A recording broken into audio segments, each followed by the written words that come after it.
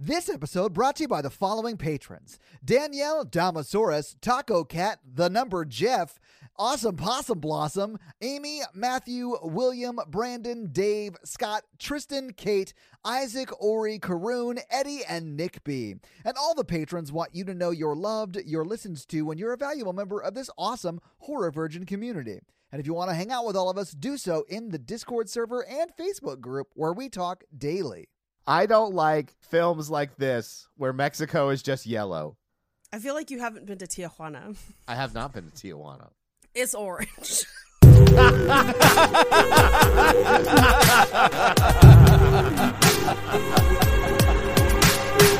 I did not sleep as a kid because I was on Ritalin. So about 12 years old, 11 or 12, my parents we used to fight all the time about me, like sleep. I could never sleep. I would get upset.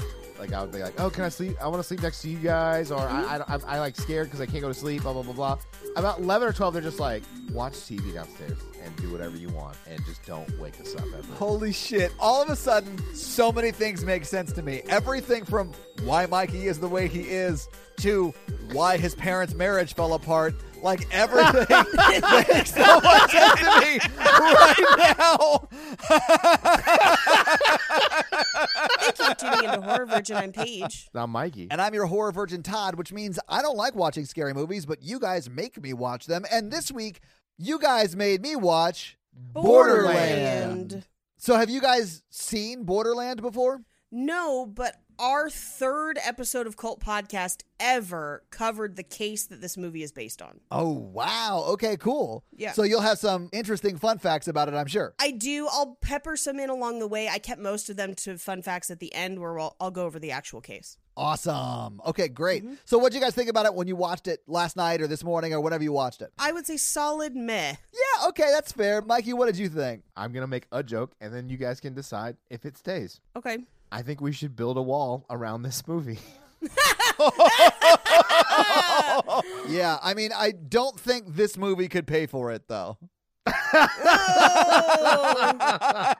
I was quite literally like bored. Knowing the real story behind the movie, I think allowed me to give it a little more leeway because I realized that they were actually adding and changing a lot of things to make it more movie-ish. I mean, you would know, you know the case, but... Yeah, I mean, I'll go over it in more detail, but in the case, Mark Kilroy is his name, is kidnapped after spring break. So, like, there's a ton of teens, they scoop him off the street, and he's dead within a couple days, and his friends, after trying to go to the police, trying to go to whoever, immediately go back home and are like, hey, American police, American FBI, what's good? Because he is missing. That's what you should do if the police there won't help you. Yeah. And they open a case within like a couple days. It gets on America's Most Wanted. Geraldo does a thing about it. Really? Okay. Yes. And within 2 weeks have police at the ranch, but he's long dead. There was no hope of him escaping ever. Sure. And they don't kill anyone else of their friend group,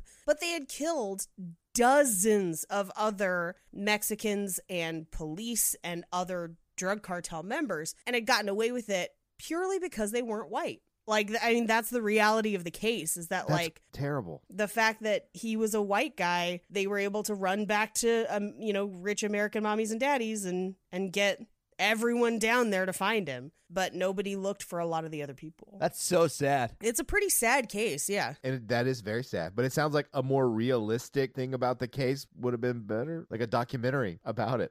There are like 6 documentaries about it. I think all of those were probably better than this movie. I mean, they're probably more informational. I think what this movie tried to do is to make it more of like a story where you're kind of rooting for somebody and to give you some sort of hope in it. Because in the actual story, it's like, no, deaded. And in a very painful, terrible way. There is like no hope in the real story. So they like had to build up that section of it to make it more dramatic. Yeah. Well, I mean, more people died trying to rescue the kid in the movie than if they just let the kid die. Well, if they had the real story is they let the kid die and they actually kill people after him. But like, so people would have died either way. But like, there is a point in this movie where multiple people are like, hey, go home and call the FBI. They'll come find the white boy. Yeah. And they don't do it, which I thought was real strange. I was just like, why? Like that. I feel like at that point that would have made a better movie, but that would have been closer to the truth. It probably also would have been more expensive, and they could not afford to do that because this was a super low budget movie. Yes, very, very, very low budget. There weren't many jump scares, I'll say that. Like, hardly any, but it was super tense. It was pretty graphic. Like, the scenes where they were, like, just hacking people's limbs off with machetes was pretty intense to watch. I was like, oh, is Robert Evans the director of this movie? Because he loves machetes and clearly knows how to use one. But I wasn't super scared by it. It's not scary in the traditional sense. I think this is scary for people who are afraid of gore, and that gore just doesn't really bother me. Yeah. It doesn't bother me either. And I think they cut away from a lot of the... They probably didn't have the money to do the effects. Right. And at the time... You know, some of the harder core stuff had not come out in a while. But I mean, like, you had stuff from before, but you haven't had stuff mid-90s, early 2000s. They didn't show a lot of blood and gore until, like... Hostel and Saw, which are coming out right around the same time as this. I think they're a little before this. Yeah, but not too much before. This is 2008. No, I think it's like 2 to 4 years, maybe. Yeah, and so, I mean, there's precedent. They just don't have the money to do it, I think. Well, I think these movies are way more graphic than, like, Scream and, like, the 90s horror movies were, right? Mm-hmm. So I do think they ramped that up, although they just didn't have the budget to do it. Like there were a few times where I thought you would see the machete go into someone's head, and we never saw that. But I do think if they had a bigger budget, you would have seen stuff like that. I think so, too. Like the one shot where Boy Meets World gets stabbed in the shoulder. Yeah. Like, that was pretty, like, ugh, for me. And then when they show him later, like, being hung, it literally is like a red Sharpie they drew on his shoulder. Yeah. So that sort of took me out of it. And I honestly, I was less scared of it because of that, you know? I do think if they had the money, this would have been gory as fuck. Yeah, and I think it would have made it a more effectively scary movie. At least for people like me. Yeah, I also think it's a little interesting that, so this was in 2008, so he was 31 years old playing a 21-year-old character. Too, which is a little strange. And I think I would have rooted for them a bit more if they weren't like such gigantic idiots throughout the whole film. Yep, they were straight up American. You're right, Mikey. Yeah. One of them's not. They tried to paint Eddie as the good guy, and that's why he's the hero at the end. Yeah. Like, here's the thing. Don't do hallucinogenics in another country at a carnival where you don't know two of the people with you and you have no ride anywhere. Yeah, well, yeah, and then take a cab and leave. Yeah. You all have to stay together is the key. But if horror movies have shown us anything, doing hallucinogens in a foreign country is a bad idea. I mean, no one ended up in a bear suit, but someone did end up with a goat head. So, I mean, they play out pretty similarly. What are you talking about? That goat gives great head. Oh, my God, Mikey. I wrote that joke. Could you erase it? The only thing I want to know very badly, and I guess you probably will reveal this at the end when you talk about the actual case, because I'm super interested in the actual case, but I just want to know why Samwise Gamgee was there. He's an invention for the movie. Okay. He's not a person in the real case. The real case has... He's based on a person in the real case that is completely different from who he is in the movie, and he's not American. Okay, fair enough. I mean, this movie implies that Sean Astin's character is a serial killer who's hiding out with them. Yeah, which is a cool concept. He's killed at least 5 people that we know of. Women, specifically. Because he's like an incel before that was a thing. Yeah, and that's not in the original story at all. There is a caretaker that is kind of forced to take care of people before the rituals, who is very kind to Mark before he dies, but like that guy's trapped there to work for them as well. He's not like also involved in the killing or anything like that. Fair enough. Well, maybe we should just get into it so we can talk about the movie and then get to the true crime case about it. For sure. Let's do it. So we open on police knocking to try and serve a warrant in a home in Mexico City. Yeah. They check through the house. They don't turn on any of the lights, which I'm just like, guys. So weird. I honestly had to tell myself that the power was just out in that house or in all of Mexico City, because it's ridiculous that you would go about a house that is seemingly empty. We find out it's not, but and not flip on a light switch. Right. Like, what are you guys doing? Well, and they walk through, and as they do, we get a little like chyron that says inspired by true events. Yeah. They enter what we will find out later is basically the sacrifice room, black candles, tarot cards, and a box of dead things, which is strange. That's like the 3rd anniversary gift. Now I know what I'm getting Natalie this year. Well, it's strange because it's an American's idea of what religious practices the people in the original story were doing, where it's like tarot cards in English and stuff. And I'm like, no. I did like when he flipped it over and in English said fool. I mean, I can't get into it too much because, like, It'll derail us. Yeah. We did an episode on it for Cult Podcast. Last Podcast on the Left just did a 3-part series on this case. Oh, no shit. Awesome. And they go extensively into the syncretic religion involved, which, by the way, the guy, Adolfo Costanzo, the real dude who did all these murders, is a serial killer using a naturalist religion to kind of quote unquote absolve what he's doing, where he's like, I do this because of this. Sure. But he's not practicing correctly. So, like, he's basically just a serial killer. Right. He's a serial killer with extra steps. Yeah, serial killer with extra steps and a bunch of people that he's convinced to follow him as a cult leader. Sure. So they're looking for something that connects whoever lived in this house to the Vasquez cartel, which again is something in the real case because they don't go into it in this movie, but the group was getting all of their money to operate the ranch and their multiple houses all over Mexico by running drugs for the cartel across the border from Mexico to Texas, often in a plane. They had their own air field out by the barn and everything, or driving. They sort of mentioned it very, very quickly at the end in like a chyron that someone was found crossing the border saying that he was supposed to be invisible or whatever. That infuriated me. Yeah, well, I mean, they should have shown that. Well, the chyrons at the end, you get like 3 of them that are accurate information from the true crime case. And then the last one is like Eddie and Valeria were like, and you're just like, but that's fake. Like, why are you compiling all these together? What are you doing? So, like, Eddie and Valeria are not based on real people, you're saying? Not at all. They do not exist in the story at all. Fair enough. Not okay. remotely. I find it hard to believe that this dude's friends didn't just, like, storm the compound and shoot a bunch of people and then fall in love with a Mexican lady who was there in a border town. That actually was the only part of the story I found believable. So they flashlight through this house. They find the fireplace where they find a human jaw. Yeah, but by that point, they've split up. So, like, the main cop that we see later in the movie, Ulysses. Yeah, Ulysses is, like, down the hall in a side room where, like, I mean, where you would probably have performed the ceremony, right? And then the other police officer is, like, in that main room fireplace, and he picks up that, what we find out is a human jaw.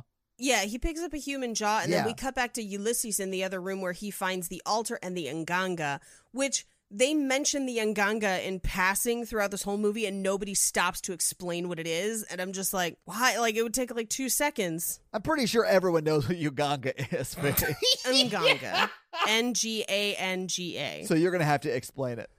Yeah, it is a cauldron that contains a number of sacred sticks that relate to various, elements of the religion, and then you fill it with sacrifices, dead things, pieces of corpses, etc. Okay. I have a sacred stick. Oh, God, Mikey, no. No, Mikey. No. Do you guys want to anoint it? Absolutely not. By the way, it would be blood, ejaculate, and maggots. Do you have to have the third one? Yes. Well, what's going to clean up the other 2, Todd? Have you not had a Saturday night lately? Things are supposed to decompose in the Nganga specifically, and it would reek to high heaven, but the more you put into it and the worse it smells, allegedly the more power it gives you. So it's kind of like an evil sourdough starter, where it's like the more you put into it and the more you feed it, the more powerful you become. Just like relationships. With sourdough starters. You've been fucking that sourdough starter? Well, where do you think you get the rise? You're going to get a yeast infection.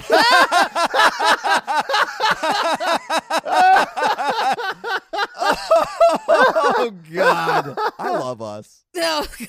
Anyway, all I'm saying is, in traditional Palomayombe, there's not necessarily a requirement to sacrifice live humans to it. Often it is either animal sacrifices or rituals that add fruit, vegetables, etc. Sure. Or in some very unique cases, they have taken pieces of bodies that are already dead. That then gives you the power of the person who has died. Okay. They do mention at one point, sort of in passing in this movie, that they dug up a body's grave. Or a child's They dug grave. up a child. Yeah. Mm-hmm. Which Which I thought, are we going to see that? And no. And no, we don't see that. No. we never do. Yeah. I think I wanted like a Texas Chainsaw Massacre cult compound type situation.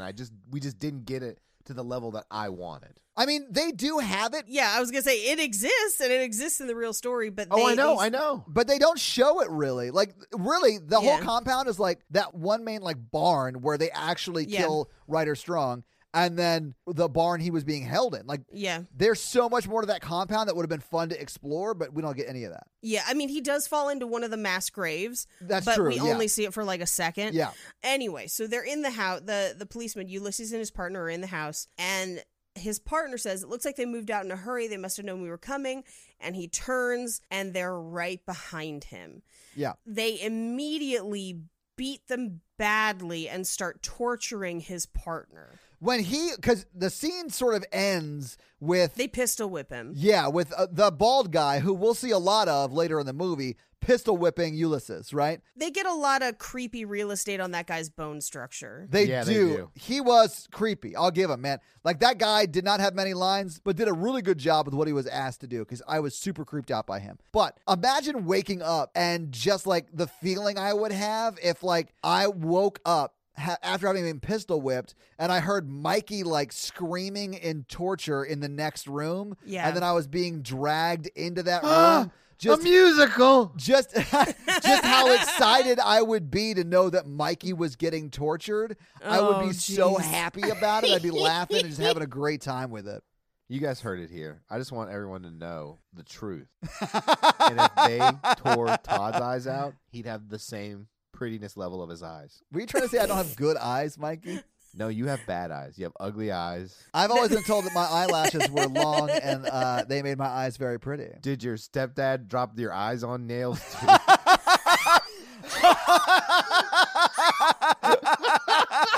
Oh my God, I did it again. Oh my God. If you guys have not listened to the last 2 episodes of Romancing the Pod, you are missing what I will call just the most hurtful comedy I've ever been a part of. Oh, ex-stepdad Mikey. I want to be clear. My current stepdad is awesome. Whew. What I was going to say is, did it bother either of you that everyone in this movie gets pistol whipped at least once? Like, Yeah. there's like 9 pistol whippings in this movie. That's too many. Use a club. I mean, I honestly know why that bald guy's gun didn't work when he was shooting the dick dude from in the White Boy crew, because he's pistol whipping people all the time. He's damaging his weapon. Yeah, you got to take care of it. You do. It was bonkers. There's a point in this movie later where a guy has what we know is a loaded active shotgun and instead cold cocks a guy 3 times with the butt of the shotgun instead of just shooting him, and it drove me nuts. Yeah. There's so many things I want to talk about when we get to those scenes, specifically the pistol whipping and that one scene at the car where the guy was like, I Yeah. was like, this is literally the dumbest thing that you've ever done in your life. And I'm glad you learned a lesson. I'm glad you got shot in the neck because you took a crowbar to someone's headlight that you don't know in a foreign country, you idiot. Who might be in the cartel and is following you. And I'm sorry. I would go away. I would just left. I'm sorry. Well, I mean, if the true crime story that Paige told us at the beginning is any indication, that's what you should have done. Yeah. Yeah. That's how they stopped this guy. Yeah. So, Mikey, I applaud your initiative to get it done by running away. But largely, that's what you needed to do. Like, Todd, if I got kidnapped by a cartel that's cannibalistic and murders a bunch of people, I'd be like, Todd's not coming.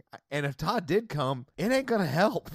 Yeah. Well, it's like with the ruins where it's like, wait till the Greeks get here. And I was like, to do what? Yeah. To stand around? Like, what would you and Todd do to come rescue me? Like, go to the FBI. Yeah, I would go home and call the FBI, I guess. I would have probably called the FBI from Mexico. I honestly don't know how I would have gone about calling the FBI. I don't know. Is it just 1-800-FBI? Or did you just pick up your phone and say, I'm going to kill the president or something like that? Pass me through to the FBI. They have a number. They also have local offices with local numbers. Yeah. So you could have called like the closest FBI. All right, thing. so maybe that's a better approach than threatening someone's life. I'm probably going to cut that because I don't want to be on a list. I think you'll be fine. Yeah, you would say that because you want me on that list. You're already on the list. You would know, Mikey. I would know. It's your list. I put you on that list.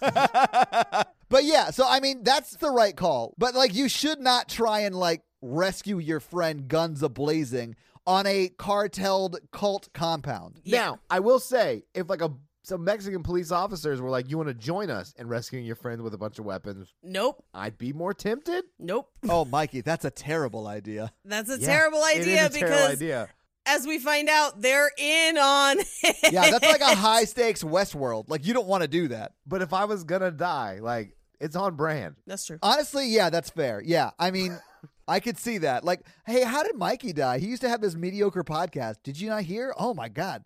He was involved in a Mexican standoff, and he got shot. That's not, you don't even sell it right. Oh, one of his friends, while they were in Mexico, got kidnapped by a cannibalistic cult cartel thing. He teamed up with the Mexican police. They stormed the compound, guns a-blazing. 30 people died. So did he, but I can't believe it. I'll admit, that's a better story. But Right? I can't believe I'm getting notes from a dead Mikey. Get used to it. All right, can we move on? We Yes. were at the scene where I was fantasizing about Mikey getting tortured. Let's pick up from there. So Ulysses wakes up to the sound of his partner being tortured, and they cut both of his partner's eyes out, and they cut one of his arms off. Oh, And they do say, as they're doing this, as they're taking the eyes, that Papa wants the cop's eyes for the Nganga, which in the real story they call him Padrino and Padrina, for him and his lady. who we meet, she's in it too. Which she's barely in this movie, and she is a co-conspirator. She's the hottest woman in Mexico. The rest of that compound was just seeds. I thought She's she was beautiful. Yeah, I she mean, was. the real life woman that she is based on is also, at the time at least, was very beautiful. The lady who plays Valeria was just in a Netflix TV show called Altered Carbon, where she is pretty hot as well. Just going to throw that out there. Mm-hmm. Also, check out Altered Carbon. It's pretty good. So they decapitate his partner with a machete, and then they tell Ulysses, tell your cop buddies who did this. Why would you do that? Why would you let a cop go? They felt like they were invincible, and they were bribing a lot of the police as well. I guess that's fair. Yeah. I guess Ulysses S. granted him a pardon. Hell yes, Mikey. Hell yes. Quick trivia question, Mikey, and this is for a shot at Froggies. What currency is Ulysses S. granted him a pardon on? The $50 bill? Yeah! Well done! That is correct. You get a shot. with a gun. Oh no! It's these people who don't go to the tourist spot. Like, I just want to go to Senior Frogs, go to a beach. They were at the tourist spots. So was the real guy. They were just in the part of town with the bars. This was the tourist spot. Yeah, and the reason they took him was because at least in the movie, Paige, you know the real story, sorry. But in the movie, the reason they took him was because they had killed a bunch of people that were from Mexico, and it didn't work or whatever. So he promised to kill a white guy because that would work, right? They were upping the stakes, if that makes sense. At least in the movie, Paige, again. No, that's correct for the real story as well. Okay. They would have had to go to one of the tourist areas to easily get somebody. They took him in Matamoros, Mexico, which is right across the border from Brownsville. Okay. And literally it's so close that there's a bridge between the two towns that people could just walk across. Oh, wow. So at spring break, students would just walk across the border into Matamoros. And it was much kind of like a Tijuana, where it's all bars and whatever. And they were all hanging out at those bars. And then the whole crowd of them went to walk back across the bridge, and he got just separated from his friends in the crowd and forced into a truck. So it could have been any one of them. It could have been anybody. Yeah. Okay. Anyway, so we get a title card that says 1 year later in Galveston, Texas. We see a group of what look like teens. We'll find out that they're like just finishing up college. Like 21, 22-ish, I guess. Yeah, around a bonfire. And one of them, Henry, is an asshole, but he's like, poor people are poor because they're lazy. And he's basically like, my dad was a mechanic but saved up, and that's why I get to go to Wharton. And you're just like, ugh. Yeah, I hated him so much. Well, and he's also a drug dealer, we find out. So, like, he is lecturing these women who are just trying to buy weed from him, and he's making them, like, sit through an economics lecture before he gives them the weed. But like a trickle-down economics, dumbass. Wow, it's like listening to Todd on this podcast. Oh, I hate you so much, Mike. I just want to get to the joke. Do I have to listen to this lesson before we get there? The joke is the economy, Mikey. Oh, Jesus. Anyway, he's a very, I would say he's a very selfish, materialistic person. Yeah, he's terrible. And that bears out through the rest of the film. Yeah, he's the kind of guy you'd be disappointed that when he got shot, it was just barely. Yeah. He does the dumbest thing I've ever seen almost in any movie on this movie. Is that go to Wharton? No, like confront the cartel guy following him with a bat Oh, yeah. in Mexico. He's a dumb kid. Yeah, we established that when we talked about how he believed in trickle-down economics and stuff. Everyone knows he's dumb. Yeah. Oh, can we just get to the podcast? Anyway, he runs into Phil, who is Sean from Boy Meets World, Ryder Strong. Yeah. And Phil seems a little bit younger than the other two of them. I don't know for sure. He just kind of seems that way, but we know he's a virgin. We find out here. Right. And that he just watched one of their friends get nailed, and that they're looking for their other friend Eddie, and they can't find him. We cut to the next morning, and they find Eddie on the beach, and they're drinking tequila in the morning, always a bad sign. Blair the dog. Yeah, and Henry is basically trying to talk everybody into going to Mexico. Phil is totally down, and Eddie's kind of like, nah, I just want to chill. I've got a lot on my mind. Yeah. And Henry's like, I'm going to Wharton. You're going to Stanford. Come, like, at least do one crazy thing before you go. Yeah. He agrees to go. We cut to them in the car, where we do get a gay slur for no reason, which sucks. We get a bunch of that at the very beginning, like from everybody, really. But this is like from Henry mostly. This is like of the time, though. Like in the, I would say mid to late 2000s is when that started to like be less cool. Yeah. But like Mikey and I grew up in a world where that was thrown at us like every day. That was like a common insult. Yeah. Even amongst like friends. I'm not saying it was good. It was just super common. You know, it's one of the ways that society has quickly grown in the last, like, I would say 10 years or so. Mm-hmm. But it has been pretty recent. You're right. Like 10 years. Yeah. So they're also throwing some shade at Phil for not getting into like an Ivy League school. I did love that. Well, yeah, because Phil's an idiot. Yeah. Well, Phil's also going to like a decent state school. We also find out here that he's like a pastor's kid. Yeah. So he grew up very religious. That's why he's a virgin. And he's going to law school. So they all have like promising futures. Stanton, Wharton, and then law school. I don't, it's the top 100 law school. I don't know if that's prestigious amongst law schools, but still, he's going to law school. Yeah.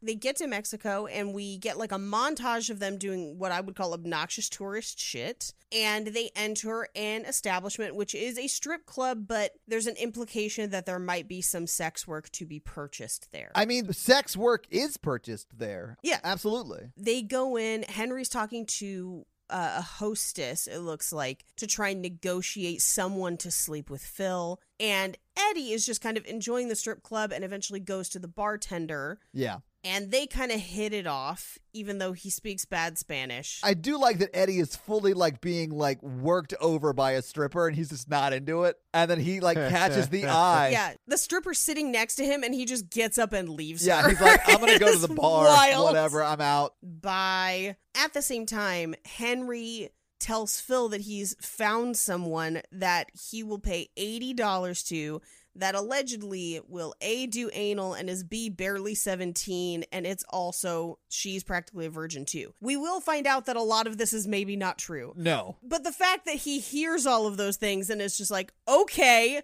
is not great. No, it's a real Gates kind of move. Yeah, it's not good. But as that's happening, a man propositions the bartender, and Eddie tries to kind of get in between them, and that guy stabs Eddie, or He like slashes his abs. Yeah. And so basically the bartender knocks him up. Nope. I'm sorry, what? Hang on. Hang on one second. The bartender knocks him out with Yeah. a bottle and then fixes up Eddie's side. Yes. And as that's happening, Phil and Henry go out to do their thing. It's quite the romance. Yeah. It's quite a meet cute for sure. Yeah. I thought it was a pool cue because in my notes I was like, well, that's quite a nice meet cue. No. But I guess it was a bottle. It was a bottle, yeah. She says her ex-husband hated the fact that she could handle herself, and that's why she moved here. I do like in this world that she's like 30 and he's 21 and they fall in love. Like that to me is funny. Yeah, a little She's bit. no way she's 30. I mean, she's married and divorced. I mean, she's not 21. Well, How old were you when you were married divorced? I was 27 when I got divorced. I got married at 25. But some people they get married young and they get divorced. Yeah, some people young. get married hella young and get divorced hella young. Yeah, especially in the South. And she's really south. Yeah. You don't get much more South than Mexico. I mean, you do. You do. It's just South America. It's in the name. At what point do you like cross the equator and then does it become more north? South is always south until you get to Antarctica. And then does it become north or you're still going south? Yeah, when you're on directly on the South Pole, everything's north. But if you're north of the South Pole, it's south of you. These are questions that I need answered. I'm the weakest geography person, and I can't believe I'm explaining this to you. Yeah, I don't know why you hopped in to explain north and south. But it did sound right. Am I wrong? No, I mean, I don't know, but it sounded right. Yeah, I guess. Who knows? Listeners, write in and tell us if you walk to the South Pole and then continue walking the same direction, are you now walking north? Then you go north. If you walk past the South Pole, You head have to north. be, right? It has to be. You guys are two different things. Mikey, you are correct that if you kept walking, you are then walking north towards other things. That's true. Right. I dropped my thing because I realized how stupid it was when Mikey Okay, was good. talking, and I just hoped we'd gloss over it and we'd just not address it again. No, we need to address it. Paige needs to address this. What Todd was asking is if once you get to the South Pole, No, the equator, Paige. I'm going to tell it myself because it's real dumb. go for it. It was the equator, I said. Is it still south of the equator? Yes, of course it is. That's why they call it south of the equator. And that's why it's called South America. You very good. Yeah. I'm remembering 8th grade all of a sudden. Okay. Anyway. So, cut to the house where Phil, a.k.a. Sean from Boy Meets World, Yeah. is getting undressed to potentially lose his virginity to this woman they've met in the bar. Oh, I just realized that Phil died a virgin, and that makes me sad. It does, but he probably definitely went to heaven. Just kidding. That doesn't matter at all. Yeah, that's a bummer. So he lies back, and on the wall, he sees a picture of Jesus, like over the bed, basically. And he's like, can we not? I feel like he's watching me. And as they're having this conversation, a baby cries in the next room. Not even the next room. It's like hidden by a sheet. It's like a curtain, yeah. And which he then puts his pants back on and is just like, is this your baby? It's a pretty baby. And ends up like holding the baby. Yeah, and then she hands him the baby. I would have been out immediately. I mean, I would not have been in this situation. But like if that had happened, I'd have been out. I'd have been like, thank you. Take the money, kids. please. It's clear you need it. Yeah, I'm out. yeah. Yeah, like keep it. Bye. Yeah, but he ends up holding the baby, and he seems to kind of like fall for her. Yes. Because when he leaves later, he's trying to take that stuffed animal to the baby. Yeah. That's why I So- think they actually did have sex and he went to hell. I don't think he would go to hell for that, but okay. Anyway, we cut to the next day where they're eating lunch, and they're teasing him for like falling for her. Yeah. And he says, I like her, she's sweet. We don't know if they sleep together. It's implied that they don't because he does give the $80 back to Henry. Yeah. Or he just paid for it out of his share. Like Yeah. in my mind, it makes sense to me that he didn't sleep with her but gave her the money anyway. Like Yeah. Yeah. No, that's what I suspected happened. Yeah. But at lunch, they're meeting up with Valeria, who was the bartender. Yeah. And she brings along her cousin Lupe. And we cut to them hanging out by a van just outside of like a local carnival doing shrooms. And they all take them. They walk around the carnival. There's like a montage. We cut to Phil waiting for the bathroom. And he's like banging on the door to the bathroom, hassling the guy in there. He comes out. Which is not great to do either. It's not, but also it's our creepy bone-structured cult dude. Yeah, it's the bald guy. Yeah. Who has a hankering to pistol whip people. Yep. He's got a fever. I was and thinking the same thing! This joke, I was like in my mind thinking the same thing. That's so wild. Paige, get out of my brain! Is pistol whipping everyone in this film. Yeah. Is damaging my weapon by pistol whipping people. Pistol whipping. Let's whip it right. Pistol whip. Pistol whipping. Whipping all night. Yes. Such a trip. Oh no. Anyway, okay.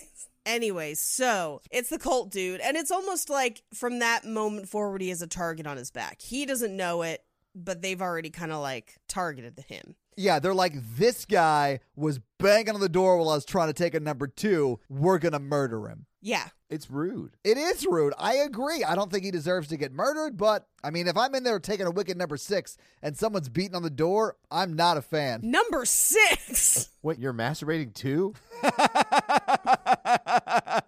How do you know the code, Mikey?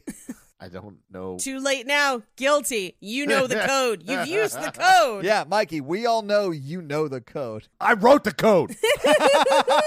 Man's got to have a code. A man has nothing to live by. They don't have a code to live by. Anyway, we cut to Henry and Eddie talking. This is where we find out that Eddie's not going to Stanford, that he never sent his letter back, and instead he wants to join the equivalent of the Peace Corps. Yeah. They don't call it that, but that's basically what he's going to do. Yeah. To which Henry is like, you idiot. Why would you want to do that? That's horrible. And I don't know. Like, I do think going to Stanford is a great opportunity and can set you up for a good, successful career.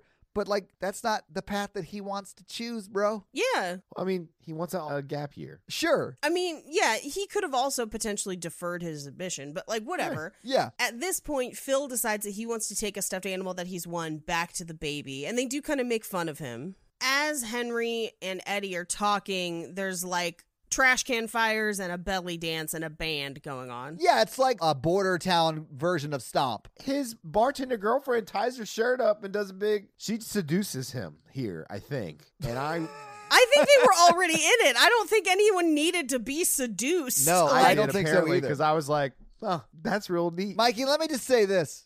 You specifically would like Altered Carbon if you liked this scene. I watched Altered Carbon. Okay. So you know then. Okay, good. Yeah, I'm just saying... I wouldn't have gone to give a stuffed animal to a kid at this point. Well, I mean, and that's what happens. Phil leaves to go give the stuffed animal to the baby. Right. And they all kind of split up because Valeria takes Eddie through a graveyard. Which is never a good spot for a first date. I don't know. This is a really pretty graveyard. I'm out, man. You know, whatever. I also learned early on that the Blair Witch Project wasn't a good call for a first date. So what do I know?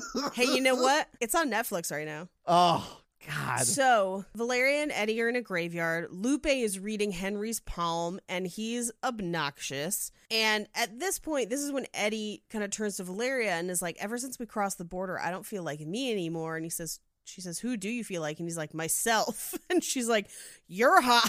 Yeah. I did like that was her reaction because I was very afraid that they were going to be like, isn't that such a profound statement, audience? Yeah. Like, I'm such a good writer. And then I like immediately that she was like, this is a terrible thing to say on a first date. Yep. I never felt like myself until you belly danced in front of me.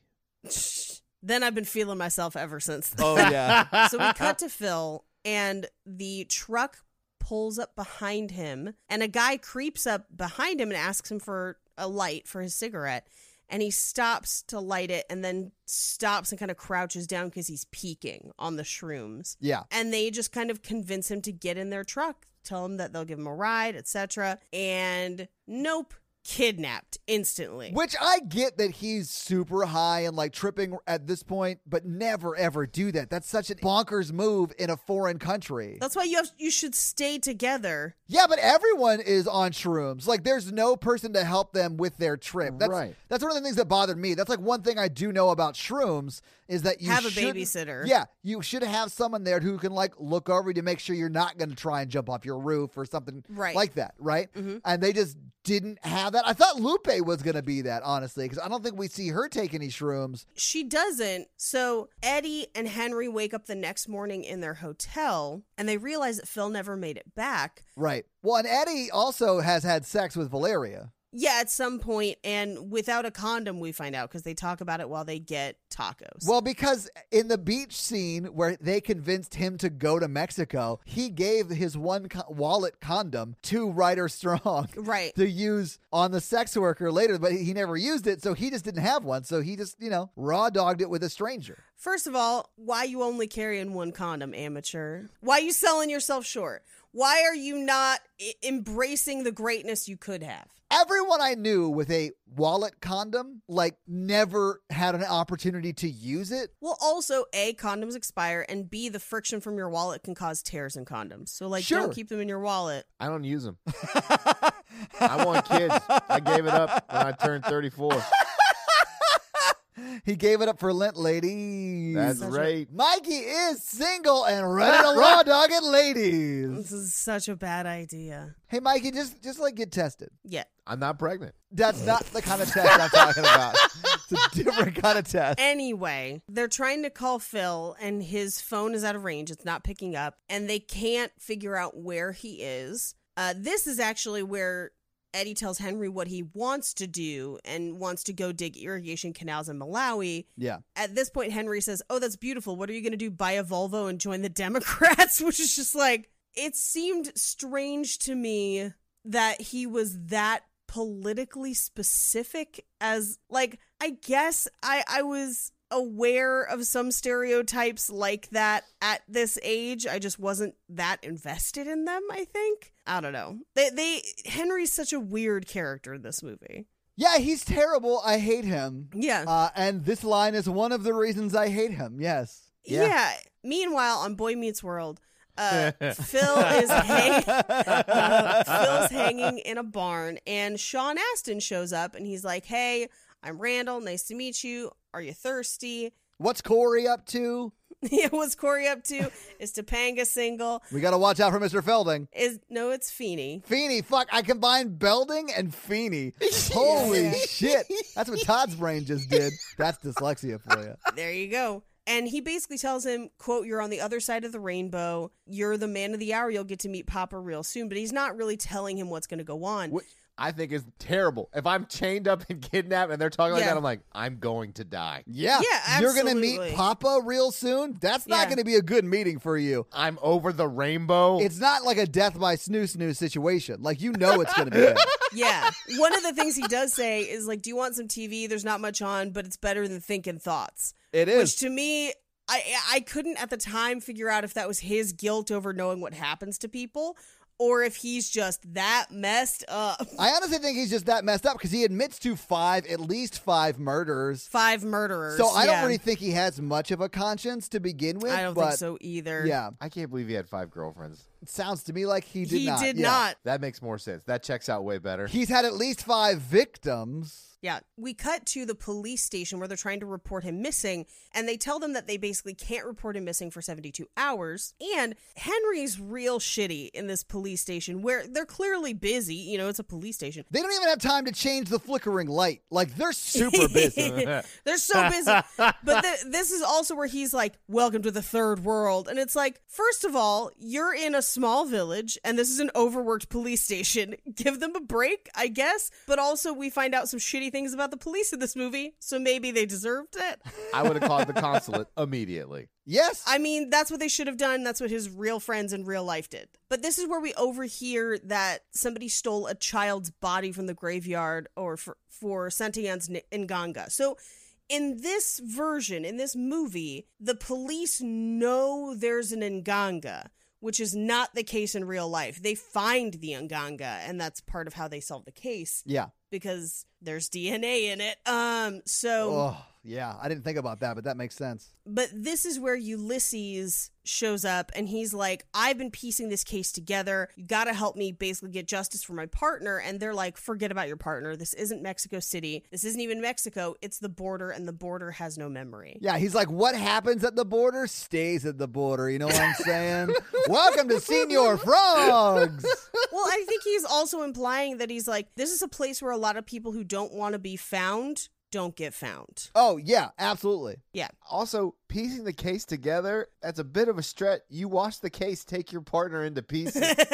That's true. Yeah. But he's been following them and finding out where they are and tracked them here. Oh, okay. Yeah. But so they put off calling Phil's parents for a couple hours because they don't want to admit that they basically let him wander off. Meanwhile, Ulysses checks into his hotel and he's going through all the files, and we see a picture of what at first looks like Valeria because it's a bad picture, but it turns out that it's the woman that is working with Santillan, but she has the same haircut. So you're just like, which one of them is in this very grainy photo? I thought it was Mrs. Cult Leader. That's who it is. Yeah. That's who I thought it was. So the boys decide that they're going to go talk to Valeria because they're like, well, maybe the girl that he went to see saw something. Maybe Valeria knows something. Sure. I mean, and Valeria does work with that girl, I guess, because they work at the same establishment. Yep. It's not a bad thought. No. And then Eddie's like, I don't know, man. We just had sex last night. I don't think I should call on her this soon. What are the rules? Vince Vaughn's not here to explain it. Oh, geez. They look down the street, and there's a procession of people that's kind of like a parade for the vanished. Yes. Is what they find out. And they call down to Lupe, who lives below Valeria. Well, and she's the one that explains that it is a parade for the vanished. Yeah. And then Eddie's like, oh, I know someone who has vanished. Yeah. So they do go ask around, but we don't really see it. We cut back to the barn where, back on Boy Meets World, Sean and Sean, Phil and Sean Astin's character Randall are bonding over this like pizza place in Texas.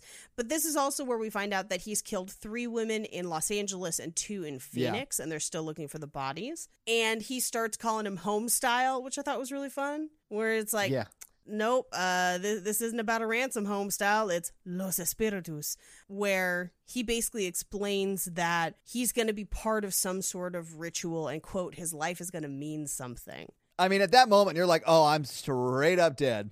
Yes. Which is why I think he does what he does in the movie. Obviously, Paige, this I'm sure it didn't happen in the true crime thing, but he does try and escape, which I was like, good for you, buddy. He did escape in the story briefly, and they caught him and brought him back. Oh, man. Yeah. But he escaped the night that they took him in the truck. They stopped to go to the bathroom, and he ran away from the truck, but he was in the middle of the desert, and so they just immediately brought him back. God. So we cut back to the search for Phil. Henry is talking to Valeria and saying that she lives in a shitty country. And she's like, hey, people get kidnapped in the States all the time, asshole. Yeah. Like, dick. But this is where the cult members basically drive past in the truck with what looks like Phil in the back. It's not. It's somebody else just tied up in the back. But they do it to almost like taunt them, which is strange. Oh, I didn't think it was somebody tied up. I thought it was the stuffed animal that Phil had bought for the girl or the baby. Oh, maybe that is it. It passes so fast. It looked like it was somebody, but that makes more sense. I mean, and honestly, you're right, because it does go by pretty quickly. So I maybe projected that. So I'm not 100% sure either way. It's one of the two. It's one of those two things. So back at the ranch, he tells Randall that he has to go to the bathroom. He gets out and runs across the compound. Randall chases after him with a gun. Well, and his hands are still bound. The way he got away from Randall is by just straight up headbutting him while he duped Randall into opening his pants because he had to go to the bathroom, right? Yeah, we've all been there. I mean, yeah. Like, Mikey, if you go for my belt, I'm headbutting you. Yep. Same, bro. So as he's running, he trips and falls into one of their mass graves. Yeah. He gets up, tries to flag down a car, but the car drives past him, and one of the cult members on a horse is right behind him and ropes him and drags him back. Yeah. I gotta be honest with you. If a guy on a horse with a rope was chasing me, I would just stop and try and fight him. Like, stop running. Or try and spook the horse. Yeah, or something. I mean, don't get in front of the horse because they're trained to run, and not stop. So, like, they would probably just run you over. Learn that from the rom-com The Man from the Snowy River. But like, if you stop running, it messes with the momentum of you between the horse, and they're timing the lasso to throw at you. So if you stop, you throw them off, And then you have, I Yeah. guess, more of a chance to fight them. I don't really think he had much of a chance to get away, though. That's the shitty part of it. Yeah, because here's the thing. This is just the first guy coming after him. There's 12 more guys that could come That's after him. true. Right? Yeah, I mean, the compound's full of dudes. So, yeah. Yeah. So they come back to the compound where Ulysses, that cop, has actually infiltrated and is watching what's going on.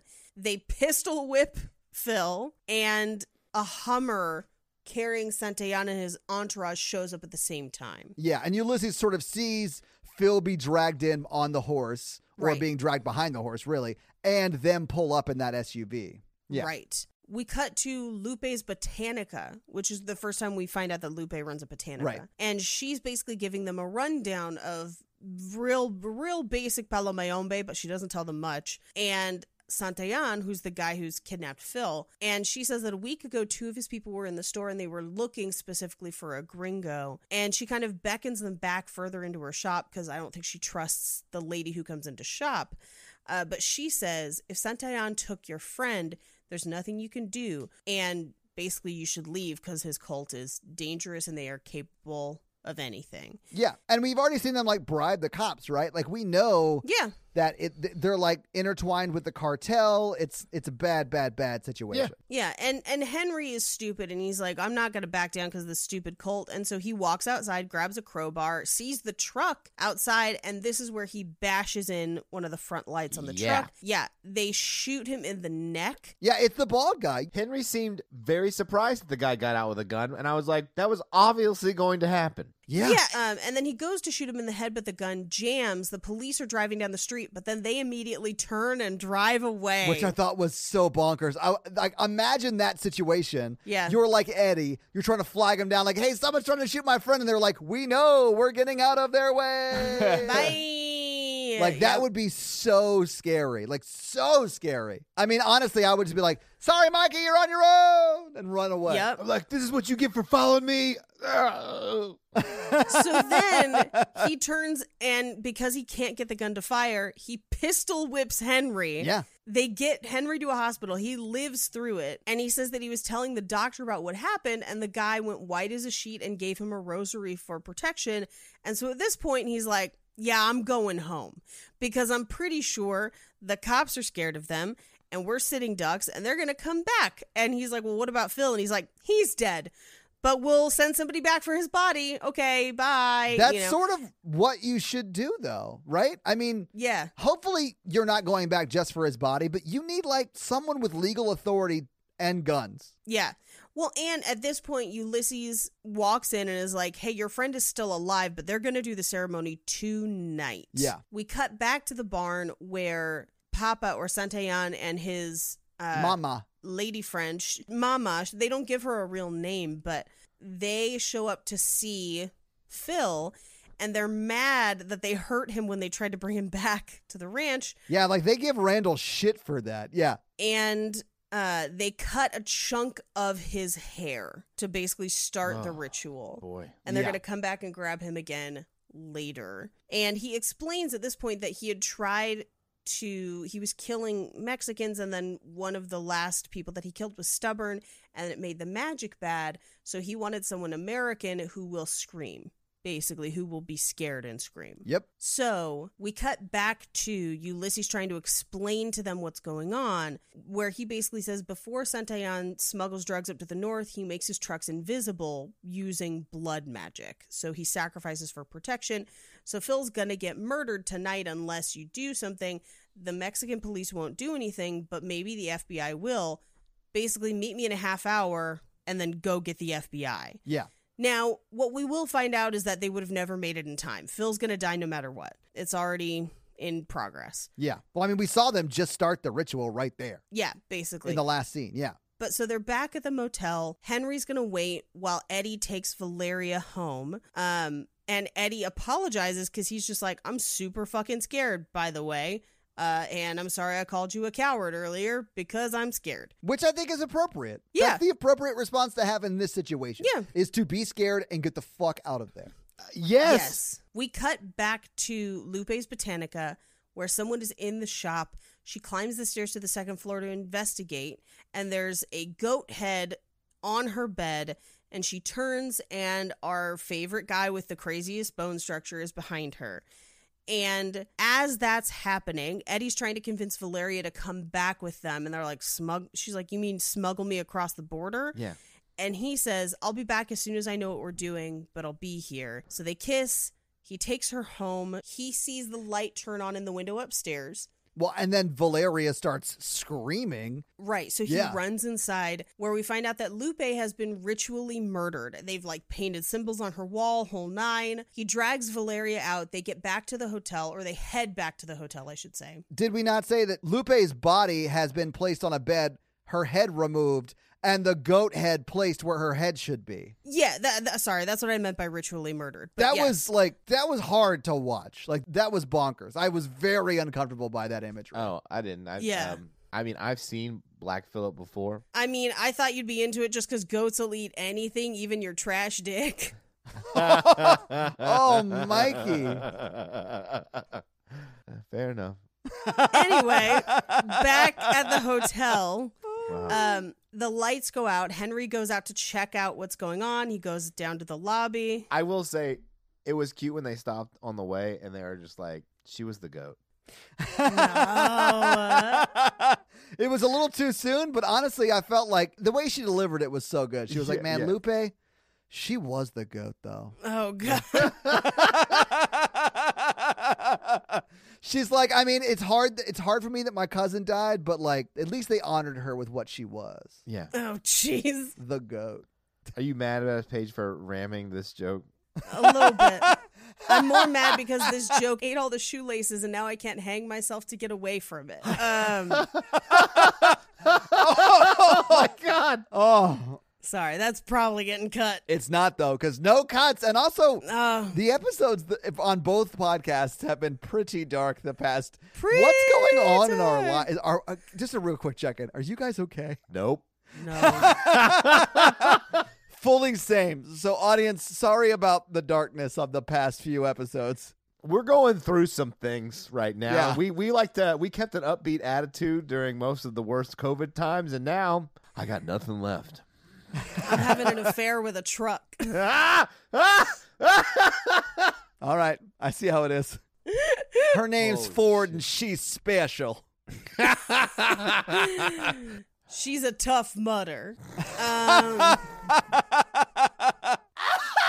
Oh, brother. Oh, Mikey. Oh, Mikey. Is it weird that I make her wear the truck nuts? To each their own, man. As long as you're two consenting humans and or automobiles. I don't know why, but I sometimes watch Rick and Morty to sleep, and they were doing the interdimensional cable thing where it was man versus car, and I was like, this hits different after that West Side Story episode. You know what hits different? The like My Strange Addiction episode with the guy who's addicted to banging trucks. I'm sorry, that's a real thing? Yeah, that's a real thing. Yeah, dude. It's a Just real thing. unrelated. Is his name Dustin? No, it's Todd. We've been meaning to ask you about it. No, I'm kidding. Have you been making soap also and planning for the collapse of mankind? I do have a lot of similar economic theories. Toddler Durden. I'm just thinking a baby. Toddler Durden. I wanted to destroy something beautiful. Trickle down economics. Wah, wah. You destroyed my generation's chance at prosperity. That's true. It is true. So back at the hotel, the power goes out and Henry peeks out to see what's going on. And he asks the guy in the room next door, he says, what's going on? And the guy just says, nothing to do with you. Get back inside. Yeah. And I think he should have. I think if he had stayed Yes. inside, he might have had a fighting chance. I mean, I think they would have eventually gone door to door. They probably would have, but I mean, you have a better chance if you don't do that. Right. Yeah. Mm-hmm. So instead, he goes out, he goes down to the lobby. He doesn't see anybody, but then he goes to walk back upstairs and they follow him and they basically corner him. He breaks into a lady's room and breaks out the bathroom window to climb up to the roof. And as he's climbing, they slice his leg with a machete. He makes it up to the roof and fights them off for a couple minutes, but eventually they just stab him to death. Oh, man. Okay, so when they finally corner him and like are holding him and one guy is holding his arm and the bald pistol whipper literally cuts his arm off with the machete. Yeah. Oh man, that messed me up. Like it's not super scary, but like it does still affect me some. Like it was so it was oh man. It got me. It really got me. Yeah. And then them just hacking at him with machetes, and then he's like, Yeah, they're just cutting him to pieces, basically. he's like spitting up blood, and like he's dying. You know, it's so Yeah. Death brutal, by man. 1,000 cuts. Literally, Yeah. like this podcast is to me. No, that's death by 1,000 trucks. Get it right. Well, we only have 160. This is 164 cuts. Is this episode? So the police are at the hotel when Eddie and Valeria get there. They run over to check on what's happening, and there's a body bag, and Henry's in it. But now Eddie is just like, fuck this! I'm gonna go kill those people. Well, most of Henry was in the bag. Yeah. Yeah, he was all over the place. Really, I mean, Yeah. They took it. I didn't like how they took his arm and they're like, "Well, Henry will give us a hand." No, they took his arm for the Nganga. they did. That's You see right, someone crap. walking away with it. Yeah, That joke is ruined now because of that cult. That's the worst thing they've done. they were like, Papa Silvio wants his arm. I don't know his name. What's his name? Santayan. I keep thinking of the actual guy's name. But so they take the arm back to the Nganga. Nganga, yeah. Yeah. I'm not even going to try to pronounce words this episode. I've learned my lesson. I did think it was weird that Eddie was like, they've killed both of my friends. Now's the time I'm going to go kick some ass. And I was like, this should be the time when you run back to the FBI. I'd have been like, there's no one left. These Yeah. are my high school friends. So, what were our chances of being friends 10 years from now anyway? Honestly, almost zero. Like, I've had a bunch of high school friends pass away that I like find out on Facebook, and I'm like, oh, damn. Okay, that sucks. Yeah. You Yeah. get over it. Yeah. What's the difference between that and just having them murdered in Mexico and then leaving them? So, I mean, so much trauma Probably and a lot. therapy. Like a lot. Like, there's a lot there. Yeah. Yeah. Meanwhile, on Boy Meets World, they have bolt cutters, and they've cut the chains that were holding Phil in the barn. But his head is like very poorly shaped. Like it was shaved with a knife. Yeah. Yeah. And it looks like he actually did that to his hair. I mean, I realize it may have been like just a good bald cap, but it looks good. I think they did cut his hair. Yeah. Yeah. I mean, it looks like it, which more power to you, Ryder Strong. That's like a commitment. Well done. Yeah. So Ulysses and Eddie arrive out in the desert just outside the compound. Eddie's like, what do we do when we get in there? And Ulysses is like, have you ever fired a gun? And he's like, yeah, I fired a gun. And in my mind, I went, they're from Texas. Yeah. And then his next question was at people, and I was like, yeah, they're from Texas. They're from Texas. Of course they have. Yeah. Yeehaw. Yeah. So he gives him a gun. They start to kind of make their way through the compound. Back in the barn, they're starting the ritual. Everyone's there. They unlock Phil's hands and surround him. And at this point, we see Papa take his shirt off, and he's got some pretty fucking sweet tattoos. I know they're fake, but... No, it's awesome. I saw him too. I was like, that is awesome. I think at this point, after he takes his shirt off, you should, instead of Papa, you should just call him Daddy. Daddy? Yeah, 100%. Mikey, yes, I agree. So they unlock Phil, they surround him, and they say, now we wake Chango. And so they cut Phil's leg right above the knee. They don't cut his leg off, but they just like sink the cleaver in. Yeah. He screams because that would hurt a fucking lot. Yes, it would. And he starts reciting Psalm 23.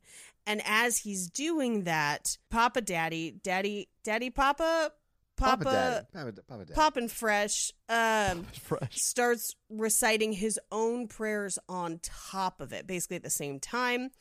And then he pulls Phil's jaw open and bites out his tongue. Very quickly, I think. I also don't Yeah. think he did bite out his tongue because he's still able to talk. No, I mean, but it also took as long as like a peck. Like, That is true, yeah.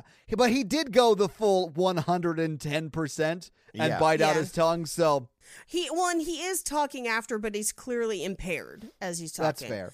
And they do add the tongue to the Nganga. And we find out that they're videotaping this, but we never address that again.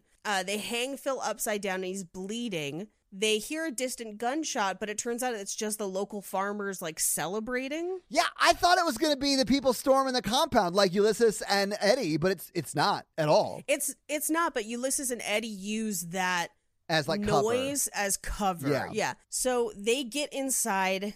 Meanwhile, we see the cultists drawing a bath for Santayan, at which point we get to see how low those tattoos go. How low? And it's like... They go south. They go south of the border. Oh, yeah, they do. They go so far south, it starts to go back north again. Yeah, You know that's what I'm what I'm saying? They go so far south that I'm going north. No. So Eddie and Valeria climb the stairs. They're kind of like following where the cultists are going, and Ulysses is kind of separated from them. But they see them preparing something in the kitchen, and they walk in and they find Phil's clothes. They hear footsteps, and so they hide. But they peek back out the door, and one of the cultists brings in a bag with Phil's severed head. So Yeah. he is dead at this point. Oh, yeah. Hopefully fast, because that would have been so painful. So basically, Yeah. boy leaves world. Oh. Oh, Mikey. No. Poor Angela. I bet she's heartbroken. So as they're doing that, Ulysses finds the bathroom where the guy's having a bath. And he does like a, hello, my name is Inigo Montoya. You killed my police partner. Prepare to die. Boom, boom, boom, boom. Yeah, I would have shot him immediately. Yeah, I'm like, just shoot him. Yeah. And he bludgeons like 3 different people with that shotgun in this scene. So he won't just shoot him, which drives me nuts. One of the girls stabs him, and then the other girl tries to choke him, and he ends up like knocking both of them out by, I guess, shotgun whipping them because it's not a pistol. Yeah. I'm sorry. If you stab me in the back and I have a gun, I'm probably going to shoot you. Yeah. I'm not going to spare your life. If I enter a compound to kill people, I'm just going to kill people. Like, why? And that's a guarantee, ladies. Oh, and he doesn't. Why complicate it? He doesn't fire until Daddy shoots him, and then Yeah. he shoots back. Shoots him twice in the stomach. I know. Yeah. And like, then he walks through the rest of the house just shooting people. And I was like, why are you so quick on the trigger now, fool? Like, what's happening? Well, he learned his lesson in that last room. I guess. Valeria gets a van started. They're trying to shoot at everyone else as they escape, but Ulysses is dying on the floor of the van. They do have the bag with all of his evidence and stuff they've collected at the house, and I think they have his head. They don't talk about what they have in that bag. Oh, I didn't see them pick up the head, but they might, I guess. Yeah. I didn't see them either, but that bag is big enough to hold They're it. like, we're gonna take you back home. Back to Texas. The stars at night are big and bright. Your head is missing. Yeah. So they manage to get into a van and give themselves enough clearance so that they have a couple minutes to escape. Oh my God, I just thought of this. That's the only head he's ever given. Oh, Mikey. Oh, he's so selfless. He gave head and never received it. In your head. In your head. Anyway, they make it to a local farmhouse. And they barge their way into the farmhouse. They put Ulysses on one of the beds. They're trying to treat the gunshot wound, but he dies. Yeah, he dies very, very quickly. Yeah. They ask the old man whose house they're at how far the border is, and he basically says it's 2 kilometers and then you're swimming in it, which is the Gulf of Mexico. Yeah. But just the very tip. Oh, I thought it was the Rio Grande or something. Like, Which feeds out into it. Yeah. either way, you're swimming, right? I mean, Either way you're swimming, yeah. So they decide that they're going to go on foot, but then the old man disappears and it's quiet. literally vanishes. It's so Too creepy. quiet. Eddie runs for the van, gets the bag and the gun, and then runs back into the house. And they try to barricade the house, but Randall and the other dudes are there. And then they basically fight their way through this house until they have killed everybody. So, like, he ends up choking a guy with a belt. Valeria shoots a guy in the head. They end up shooting Randall. Yeah, well, because Eddie is fighting Bald Dude. Yeah. And then Sean Astin is fighting Valeria. And Valeria, they're like giving it to each other. They're like really fighting. And then Yeah. Eddie eventually kills Bald Dude. And then Valeria kills Sean. She shoots him and he's still up and running. Oh, and that's then right. Yeah. Eddie finishes him off Yes. with like a machete. And there's still one guy left yeah. trying to run away. And then he goes after that dude and like cold-blooded murders that guy. He goes after that guy and straight up murders him while the guy is begging for his life. I could not have done that, Mikey. I would have enjoyed that one the most. You do see the look on Valeria's face where it's almost this understanding of like he's been pushed to his limit. Like this is outside the realm of this is not self-defense in this one. Yes. Like he straight up murders that guy. But she in the back of her mind is like, we're never telling our kids this. Never, yeah. So how did you meet Dad? You want to know how I met your dad or how I met the real your dad? Oh. Look, I killed 20 people in Mexico. Big freaking deal. The senior trip, baby. Oh, jeez. Seniors 02. He drops the machete and sinks to his knees. Yeah. And he's like, Valeria, will you marry me? We get the epilogue of like 3 slides of close to real information. And then the last slide, which basically says that they were caught by Border Patrol trying to cross the river and they were taken back to America. And then the FBI sent people to raid the compound, essentially. Which would have been cool to watch, but we don't get to because That's the movie. So having seen the movie, having talked about the movie, how do you guys feel about Borderland? I've seen worse, but I've seen a lot better. Mikey, how do you feel about it? I would have murdered in cold blood. So we now know what Mikey's limit is. Okay, they chased him to that farmhouse. They didn't have to do that. I agree, Yeah. Mikey. I feel like they were in self-defense until they murdered that last guy. He came at them first. If he goes away, he might go get more people to come after them. That is true, Mikey. That is true. Mm-hmm. But they were about to leave immediately anyway to head for that border. I don't know. I mean, I would have cut his head off, put Evan's head on, and I would have been like, Wait, who is Evan? is Evan Boy Meets World? no, Phil. No, that's Phil. I was like, there's no Evan in this movie. Boy Meets Body. Yeah, boy meets body. I would have put a goat head on that guy, and I would have been like, fair's fair. And then his buddies could have been like, man, that guy, he's the real goat. I feel like there's a darkness in me, and if I was pushed far enough, I would go into a place that I don't think I would come back from. Mikey, there clearly is a darkness in you. Clearly. I'm just picturing that guy with a goat head somehow living through it and surviving with a goat head and just writing a book that's called I Hope There's Tin Cans in Heaven. Real dumb. They'd be like, what happened to that guy? I don't know, but it's real bad. He hosts a YouTube series called Goat Yoga. My sister's done goat yoga. Right? It's a But real he's thing. like a yogi who's a goat. He's a goatee.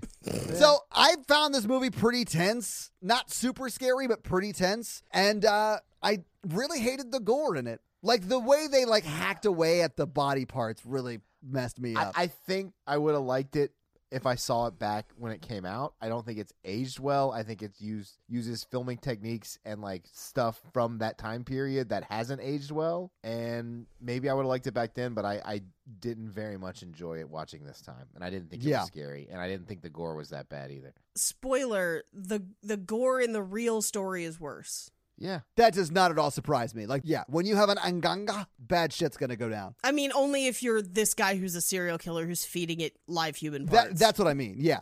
Yeah.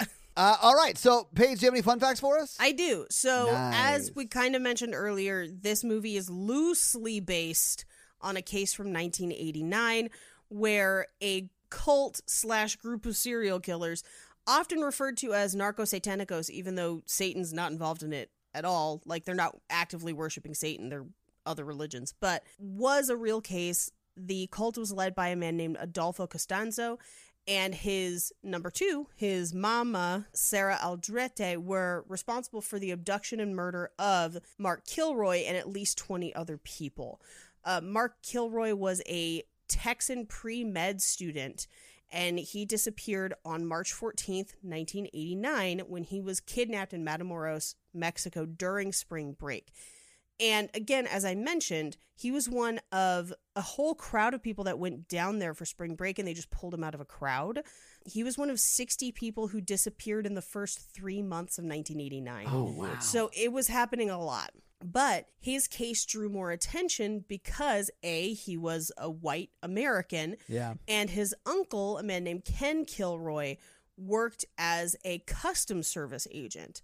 And so when news reached his uncle, they created a police task force in Brownsville, Texas, to then search for Mark on both sides of the border. At that point, local police officers in Matamoros worried that the bad publicity would hurt tourism because it was their main economic export, I guess, if you want to think of it that way. Sure, yeah. They then join in to really look for Mark Kilroy because people don't want to come there for spring break if people don't come back. So on the 26th of March, so about 2 weeks later, the case ends up being highlighted on America's Most Wanted, and Geraldo does a report on it.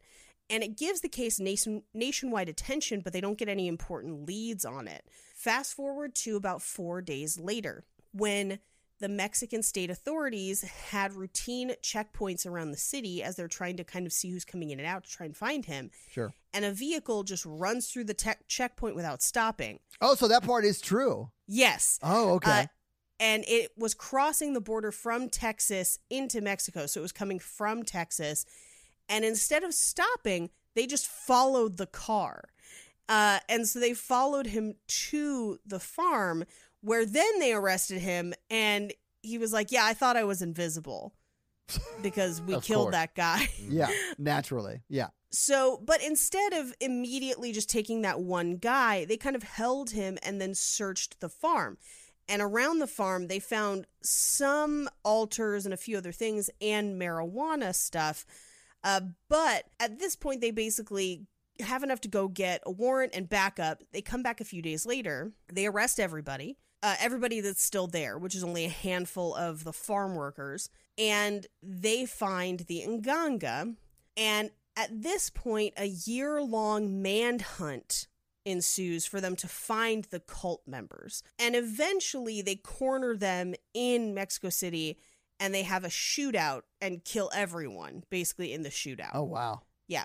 But they find out during this time that they specifically chose Mark Kilroy at random. They just wanted a white guy. Yeah. So that was why he was chosen, but that's why they inevitably catch and kill all of them. If you want to listen to it, it's a very early cult podcast episode. It's like number 3. I think if we were doing it again today, we'd do it a little bit differently. But sure. Last Podcast on the Left just did an amazing series on it. I highly recommend it. As for somewhat lighter fun facts, the title song for this movie, La Frontera, which basically means like Borderland, is written by Andre Levin and Cuco Diamante, but then it was sung by a man named Beto Cuevas, and Beto Cuevas played Santillan in the film. No way! Oh. Yeah. That's awesome. If you want to watch documentaries about the basically killings that happened in this movie, there's Rituales de Sangre, the true story behind the Matamoros cult killings. There's Deadly Cults, Palomayombe, which again, I will say, if you're going to get into this cult, understand that Palomayombe in and of itself is not evil. It's this man was a serial killer and using that to justify it. Yeah. Then there's Instinto Asensio, El Padrino. And then also the film Dance with the Devil stars Ryder Strong and Sean Astin. Both have starred in Cabin Fever movies. Ryder Strong is in the first Cabin Fever and then the very beginning of the second Cabin Fever movie.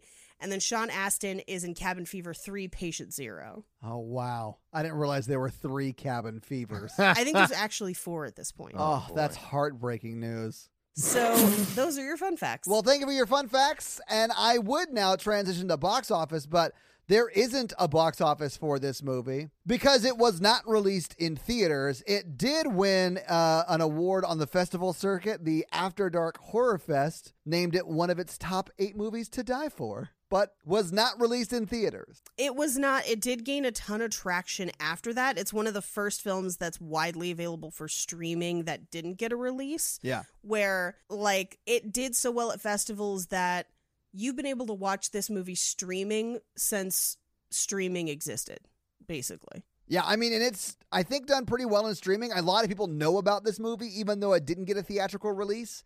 And I think it's because it is like, I don't know, I feel like a lot of horror movies are built around the, hey, they're really cheap to make, but they make a lot of money. And this is a really cheaply made, pretty decent horror flick.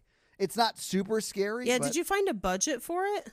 No, in truth, I did not. But all of them said it was well under $250,000. But I couldn't find a hard and fast figure anywhere. And I did Like I looked for like 40 minutes today trying to find it. But all of them said it was either low budget or ultra low budget. Both of those would be under $250,000.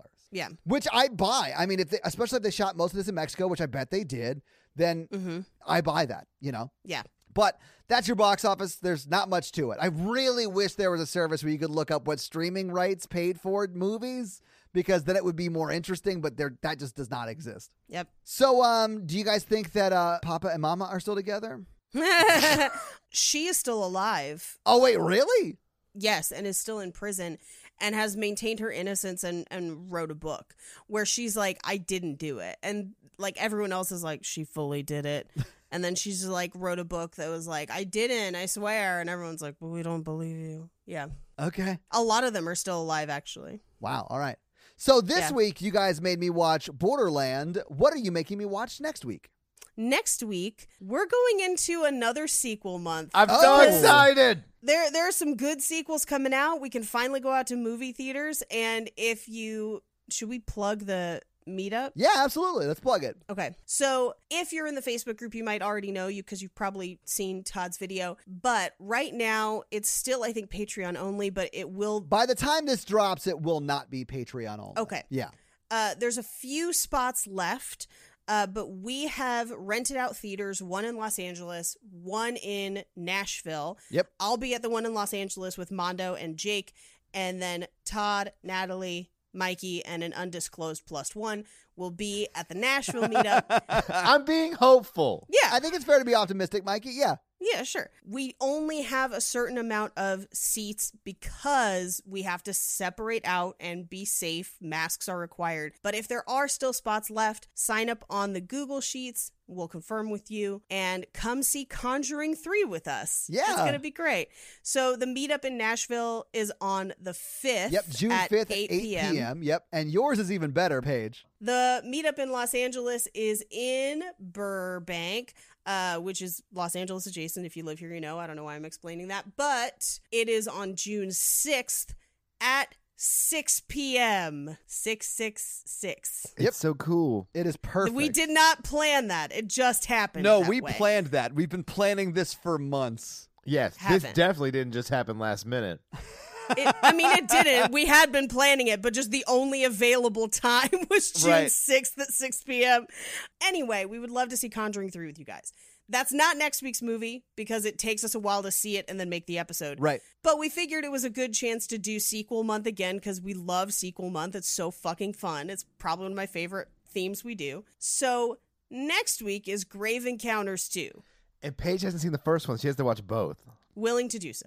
They continue, so like it's good to just watch them at the same time. I'm probably going to do them back to It's back. one big movie. Todd, you should rewatch the first one. I will not, but I can't wait to watch the second one. The first one really scared me. I don't know if you remember it, Mikey, but I was really scared by the first one. It was my first episode as a guest on the podcast. It was, and I knew that day that you were going to be with me forever. Yeah, because I murdered Clint. All right, should we do Scary Scale? Yeah. Oh, yeah. So, Mikey, let's do the scary scale. A scary scale, listeners, is a scale 1 to 10 of how scary we found the film. This time, it's not a rating of quality, but a rating of how scary we found it this time, as I just said. Our 1 example is Ghostbusters, and our 10 example is Texas Chainsaw Massacre. Paige. 1. Todd. I'm going to give it a 4. You're terrible at this. I will not be shamed for my scary scale number. It was super tense, and it was hard for me to watch. I did not like it. It was gross. And the gore was effective. Sounds like a review of my prom night. All right, and I'll give it a 1. Which is also what she rated your prom night. Yeah, so Mikey, do you have a review for us to read? Nope. All right, well, while you look one up, let me tell them how they can have their review read on the podcast, and that is simply to leave us a 5-star text review, and Mikey will read it. So, Mikey, who's you going to read this week?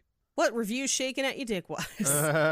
I'm not going to read that one. Why? Because it ends with Todd's the funniest one on the podcast. Well, that's just hurtful, Mikey. That you won't read one that's honest and truthful and comes from the heart. Who was that? I'm going to take a picture. Hey, Mikey, why don't we just do the most recent one?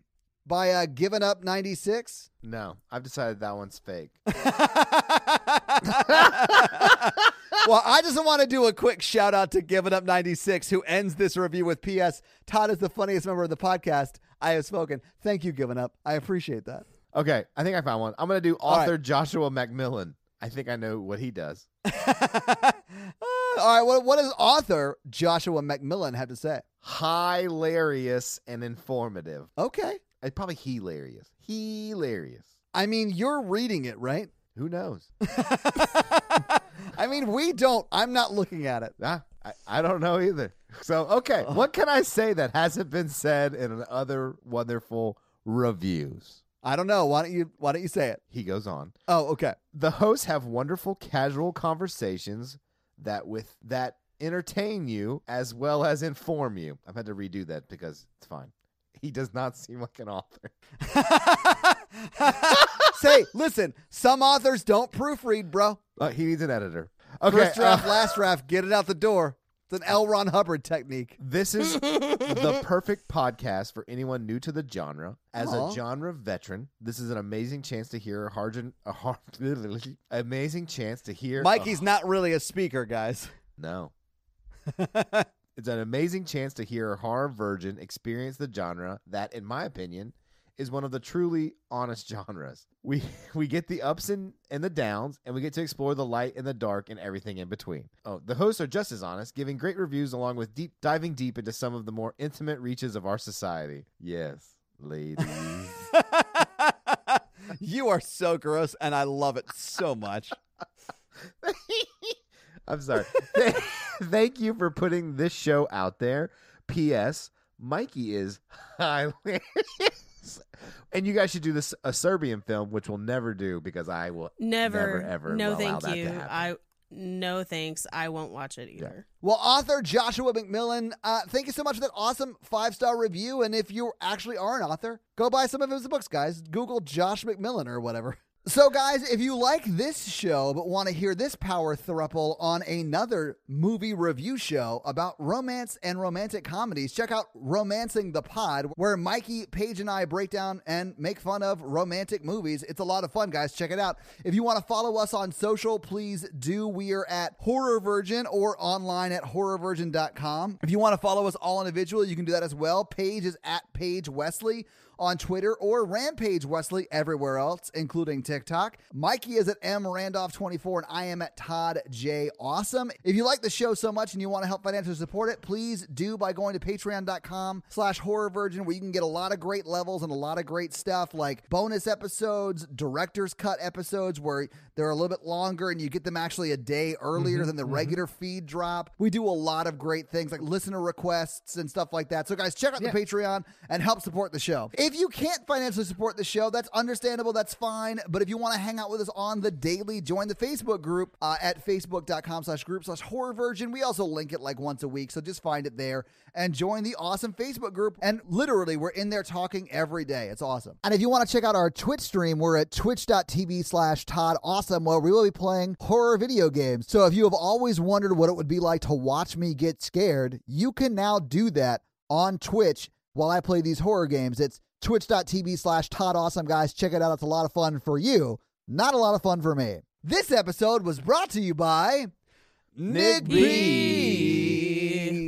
Nick B, fun fact. Oh, yeah? He was actually one of the original VJs for MTV's Spring Break. Oh. If you look closely, you can see him behind Carmen Electra. Yeah, you can notice him because he's got the goat head on his shoulder.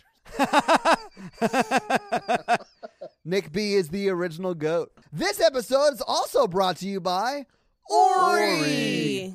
And Ori is awesome. They, while I was in a tight spot in Mexico, and a friend of mine that I had met on this little vacation, and I were in like a tight spot, and we needed a place to hang out, and we just popped over to Ori's place, and they let us like hide out there, even though we were about to be attacked by a bunch of gunmen, one of which may have helped carry a ring to Mordor. And the other one definitely was Corey's best friend forever, and it's really about the journey along the way. It is. It's about the friends we made along the way, not whether Corey and Topanga are still together at the end of it. Bro, Topanga, man. I was never into Topanga. I never understood it. I was more of a Kelly Kapowski kind of guy. I'm straight, so it doesn't matter, but Topanga. Yeah. So thank you so much, Ori, for letting us crash at your place. We appreciate it. This episode also brought to you by Brandon's Bug Business, and Brandon's Bug Business is actually called Bug Cage Company on Facebook. So if you have any spider, scorpion, centipede, millipede, or any other pede that you might need, reach out to Bug Cage Company on Facebook so they can ship you some bugs. Do you have the need for Pete?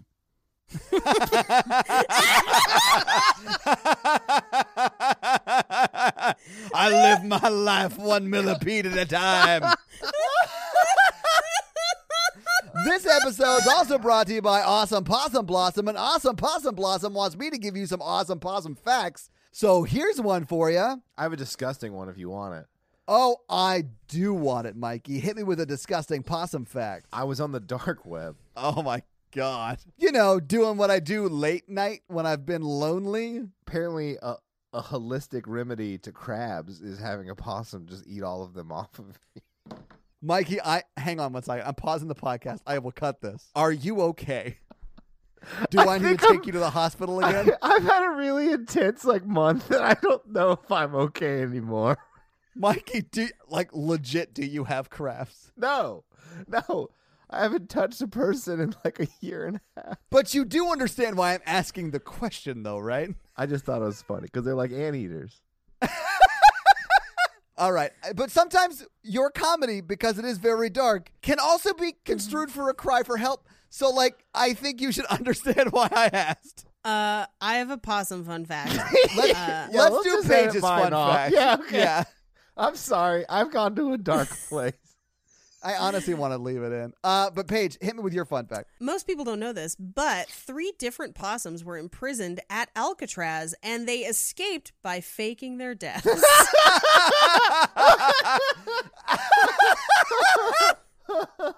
You better get busy living or get busy possuming. Yeah, you never hear about the possum man of Alcatraz? It's just 3 possums in a trench coat. Man. Welcome to the Rock. That makes me feel better because I would always worry that if I went to prison, I wouldn't be able to get any possum. Winners, fuck the possum queen.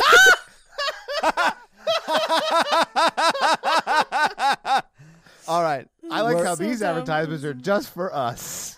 Yep. This episode brought to you by the letter Jeff, and Jeff wants you to check out his podcast, Kissing Jessica Jones, where each week they break down an episode of the Jessica Jones Marvel Netflix TV show called Jessica Jones, and they talk about it. Jeff, I need you to come at us. Is it like a kiss on the cheek, or is it like a tongue kiss, or Yeah, are you going 90? Is she actually a possum in disguise? Possums in disguise? Play dead. Instead of roll out, sorry. I'm sorry.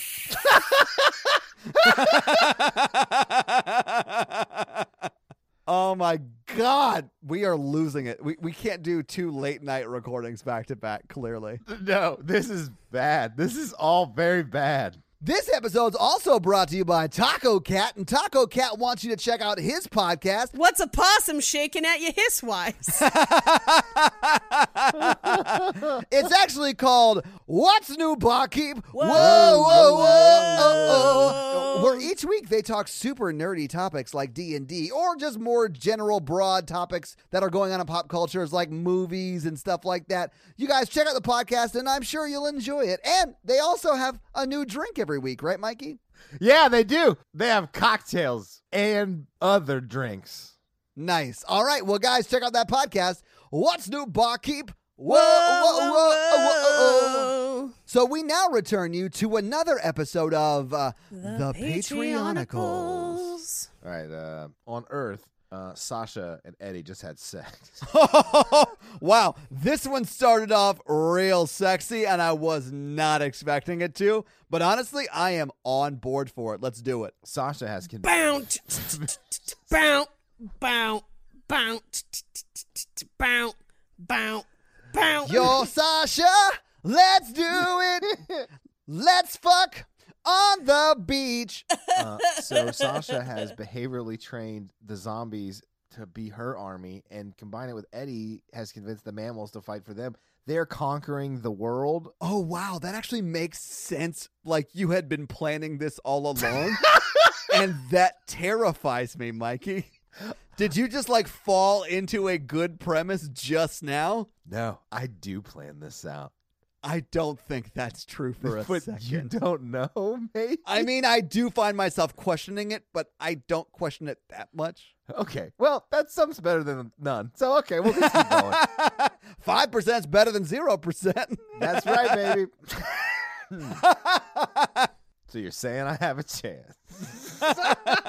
Anyway, they're having sex while their armies are killing a bunch of the Illuminati people and all this stuff. And they're conquering the world. It's just getting real weird out there in space over in the moon. No one can hear you cream, so no one's having sex out there. No, they're not having sex. They're in a much rougher experience.